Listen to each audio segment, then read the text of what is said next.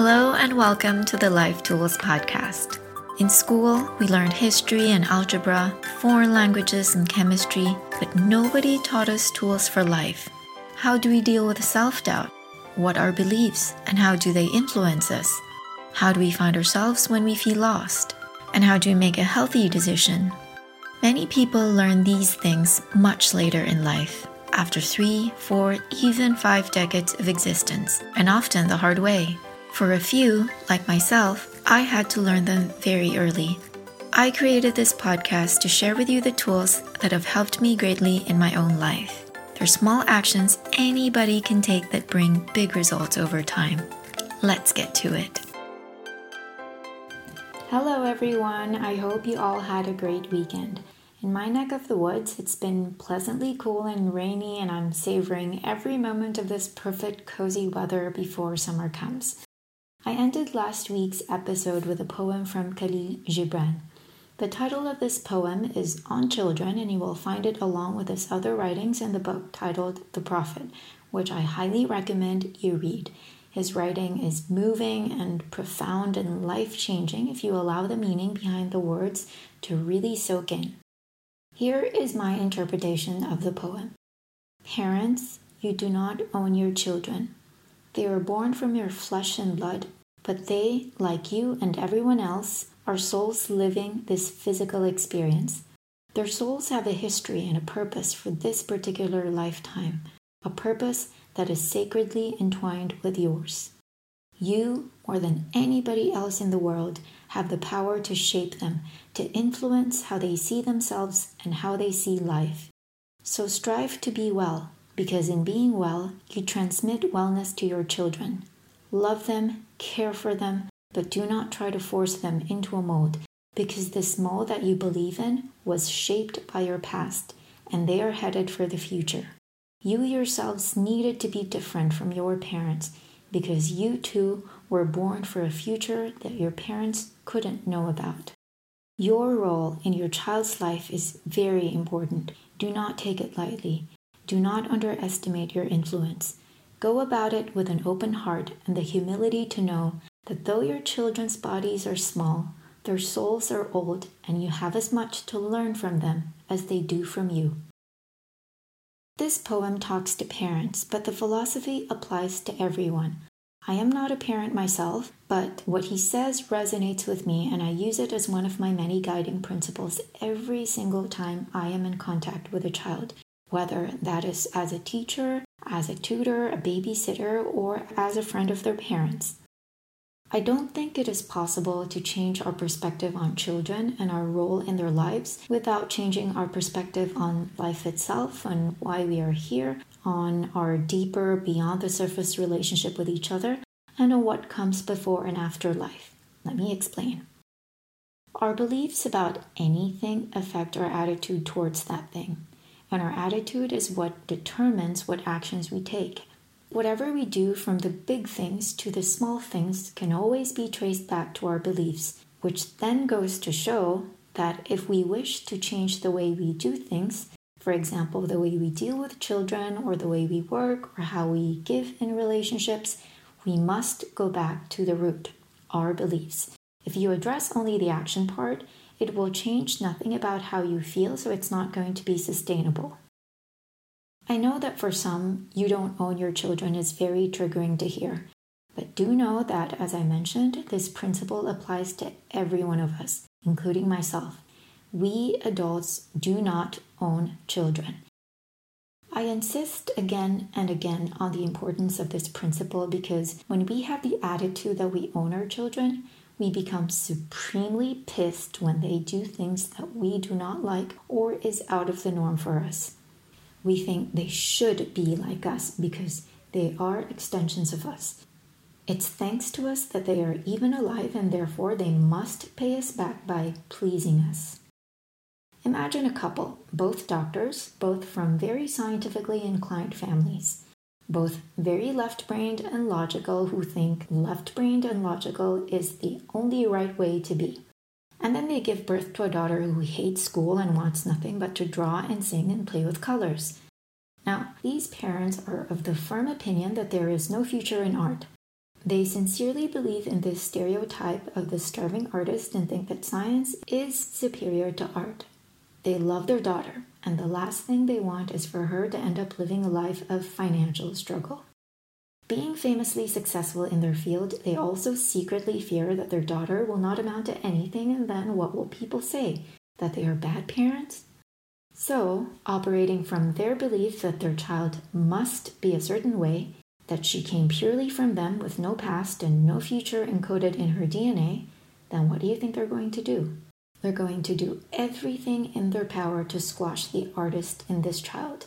They will tell her drawing is useless, art is frivolous, and artists live miserable lives. They will take away her art materials, tell her to sit down and do her homework.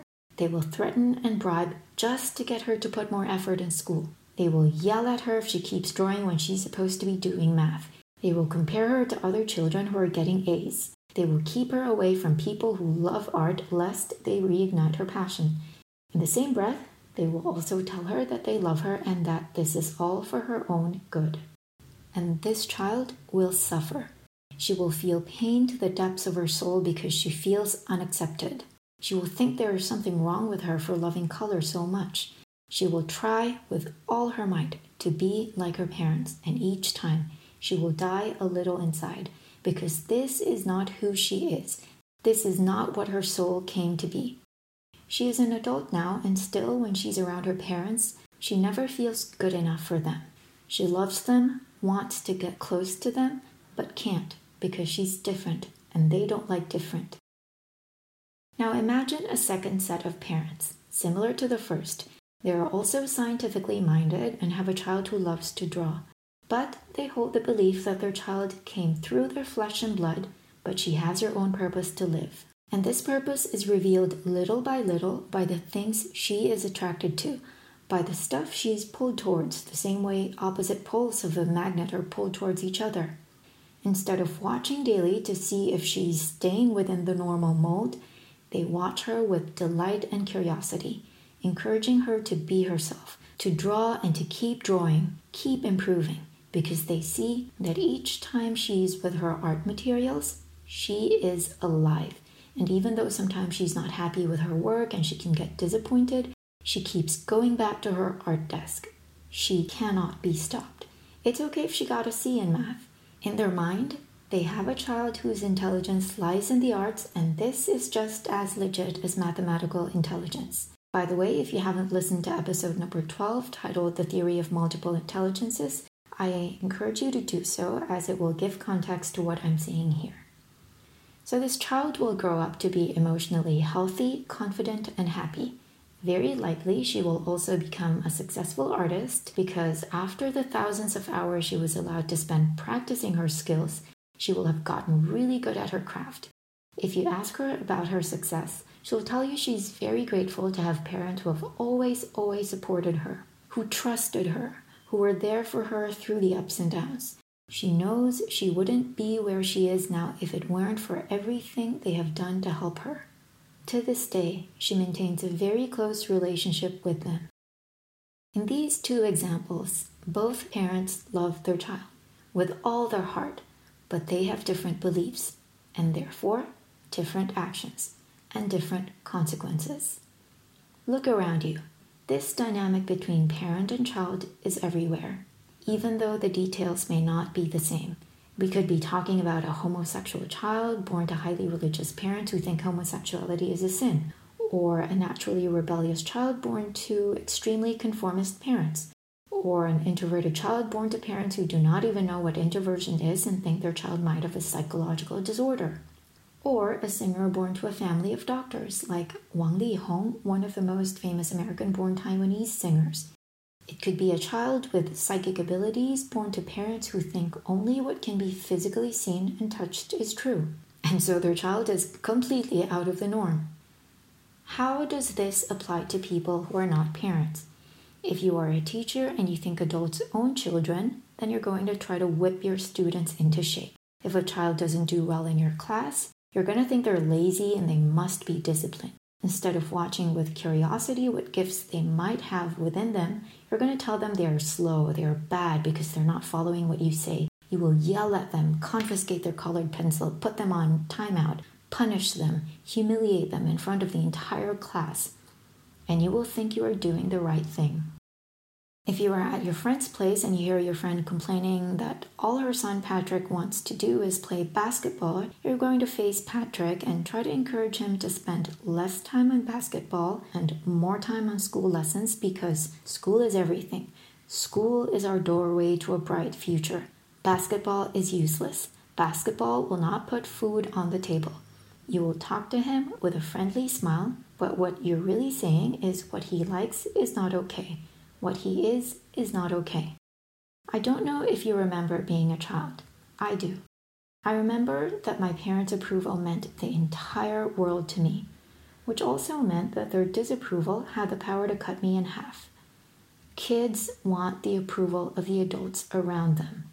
The closer they are to someone, the more attached they are to the approval from that person.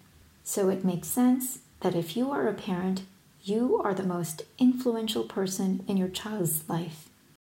When I talk about approval and disapproval, I do not mean just in words. Children are very, very sensitive. When we say one thing but our overall attitude says another thing, like when we're being passive-aggressive, children can feel it, even though they may not verbalize it. So here is my invitation for you this week. Ask yourself what you believe about children. How has this been influencing how you act? Could you entertain the thought that you don't own your children? How can you use this new thought to inform how you interact with them? I hope you found this episode helpful. I can tell you that for me, when I came upon this information in my teens, it was as if the heavens opened up and I finally understood something very, very deep. And I will be completely honest with you. To work with children from this belief is not the most convenient. It is easier to force them to do what we want. It's easier to lose our temper. It's easier to threaten. But nothing can ever compare to the happiness that I feel when I see a child bloom, when I see their confidence grow, when I hear them able to laugh more when they used to be so stiff and full of fear. And so it requires me to be self-aware, to admit that I am not always right, to keep going back to the principles. If you have any questions or wish to share anything, send me a message at lifetoolspodcast@gmail.com. That is lifetoolspodcast without the word the. Have a great week, everyone, and thank you for listening. Bye.